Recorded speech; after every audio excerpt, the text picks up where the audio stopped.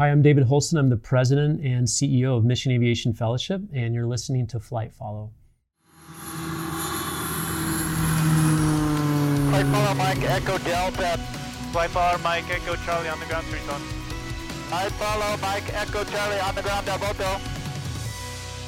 You're listening to the Flight Follow podcast.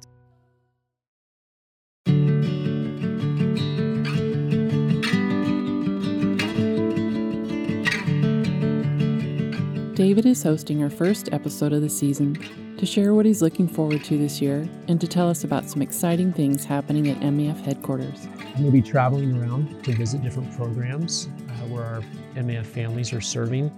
I'll leave in just over a week from now to go visit our team in Haiti and look to travel in Africa some later in the year. And wouldn't surprise me if I go to some other places as well.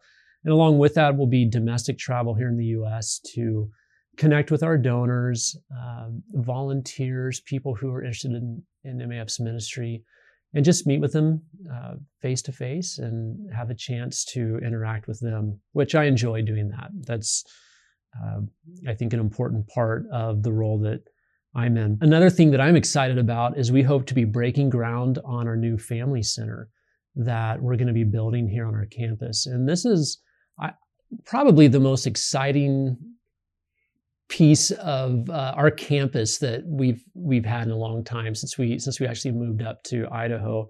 And our family center is going to be a place that we really hope will foster community in our MEF family. And that's true for our staff who are based in our headquarters here in Nampa, or our field staff who pass through Nampa at different times. We just don't have a place like that where they can relax together, play together, hang out, enjoy a meal together, actually around a fireplace on a cold winter day. So we're pretty excited. God is providing for this facility, and we hope to be breaking ground on that before long. So every January and July, we welcome a new class of candidates. These are folks who want to join our ministry. And they come here for about 2 weeks. And this is after they've already gone through a technical evaluation, if they're a pilot or a mechanic. And once they've passed that evaluation, we then invite them to our candidacy. And it really provides an opportunity over 2 weeks for them to really get to know us well, and for us to get to know them well. And we kind of try to lift up the hood of MEF and let them look under it and interact with leaders from overseas who come here to present about the work we're doing around the world, along with a lot of other leaders and personnel here from our headquarters. I love this time of year. It's really fun to interact with them. Their excitement for doing the work we do is contagious to me, and it kind of stokes up my excitement again for what we do. And so you can see that in their eyes as they're here and they're learning a lot about MEF's ministry. So our candidates are here right now, and we hope that we can welcome them all into our ministry, because they are the next generation of our MEF families that will be serving. We also later in February will be welcoming a lot of our instructor pilots to our headquarters here, along with some of our safety and quality personnel.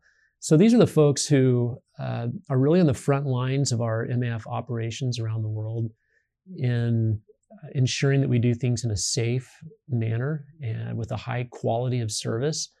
And our instructor pilots are really they're the ones who are responsible for training new pilots and seeing that all of our pilots are flying the airplanes, or if they're a maintenance instructor, they're fixing the airplanes in a way that is according to the technical standards that we have. So we bring folks from around the world to come and study together and to really refresh their knowledge of what we ask them to do. They actually get to go out flying with others or working with other maintenance instructors to practice their skill. And I actually think it's an excellent program that we've done for a number of years, and has been pretty impactful in our safety and training culture. So that'll be taking place in February. Next, David shares about his passion for telling the MEF story and how being a part of that story has impacted his life. So I love to tell the MEF story. I can feel pretty passionate about that. And because of my history with the organization, I had the privilege to serve for a number of years right on the front lines, flying and fixing airplanes and getting to interact with the people that we serve.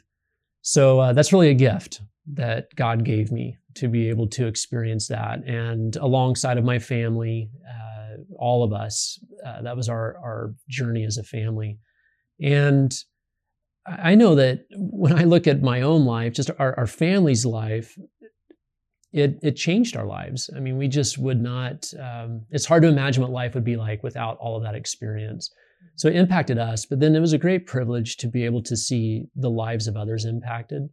And sometimes that occurred because of something we were able to do for them with an MEF airplane, or just interaction that we had with neighbors or people in our church or our national workers. But I could also observe the impact that our MEF teammates had on them as well. And I saw on countless times people's lives deeply impacted. Sometimes a person whose life was saved, they would be dead if the airplane did not arrive and pick them up and get them to the help they needed. I had the privilege of seeing entire tribes in the remote mountains of Papua that had come to Christ almost as an entire tribe because of the faithful work of missionaries that we were there supporting.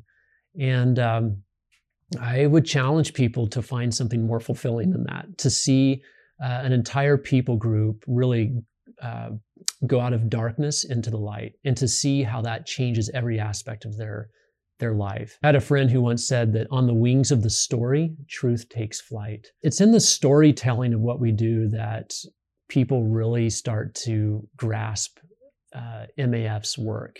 And we like to measure what we do.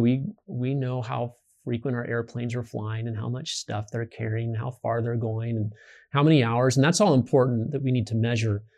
But it doesn't really feel like it comes alive until you start to interact with those who are served by the aircraft, and we start to hear the stories of how it's impacted their lives. It's important to me because it has moved me deeply as a participant in that story, and it's a joy for me to share it with others. And it's a joy to see our donors hear that and to experience joy in being a part of supporting the work. I love to help inspire our staff and remind them that you're doing a good work.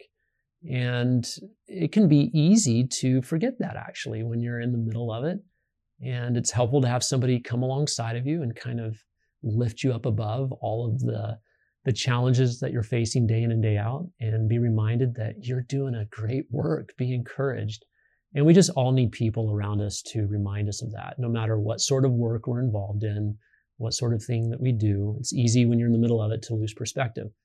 So for whatever reason, God in His sovereignty allowed our family to experience all of these things, and now it's a great privilege in this role to look back on that and tell those stories, or to travel around still and still get to experience them.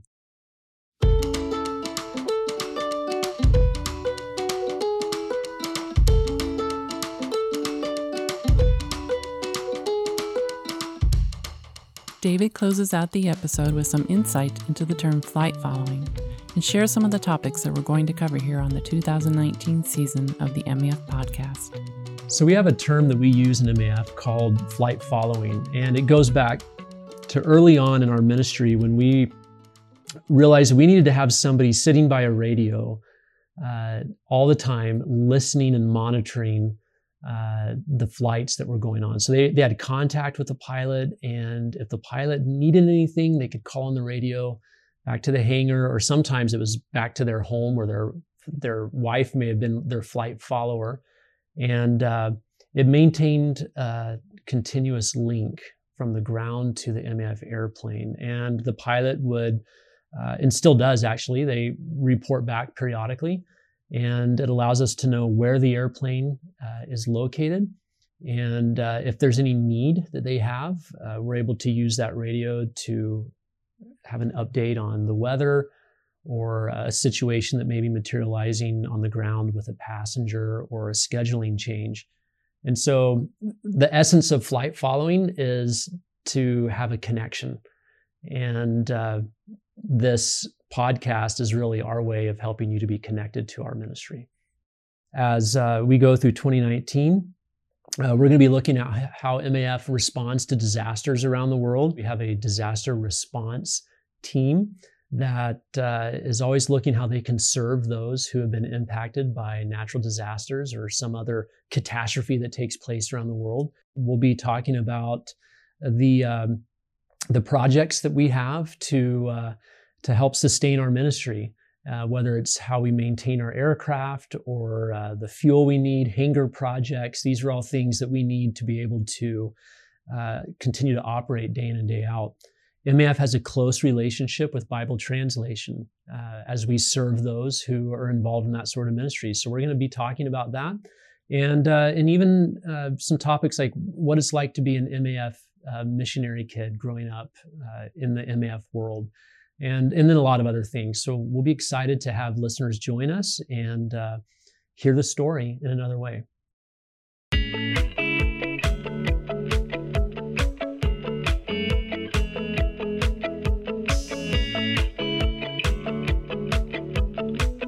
I'm David Holston. Thanks for listening to Flight Follow.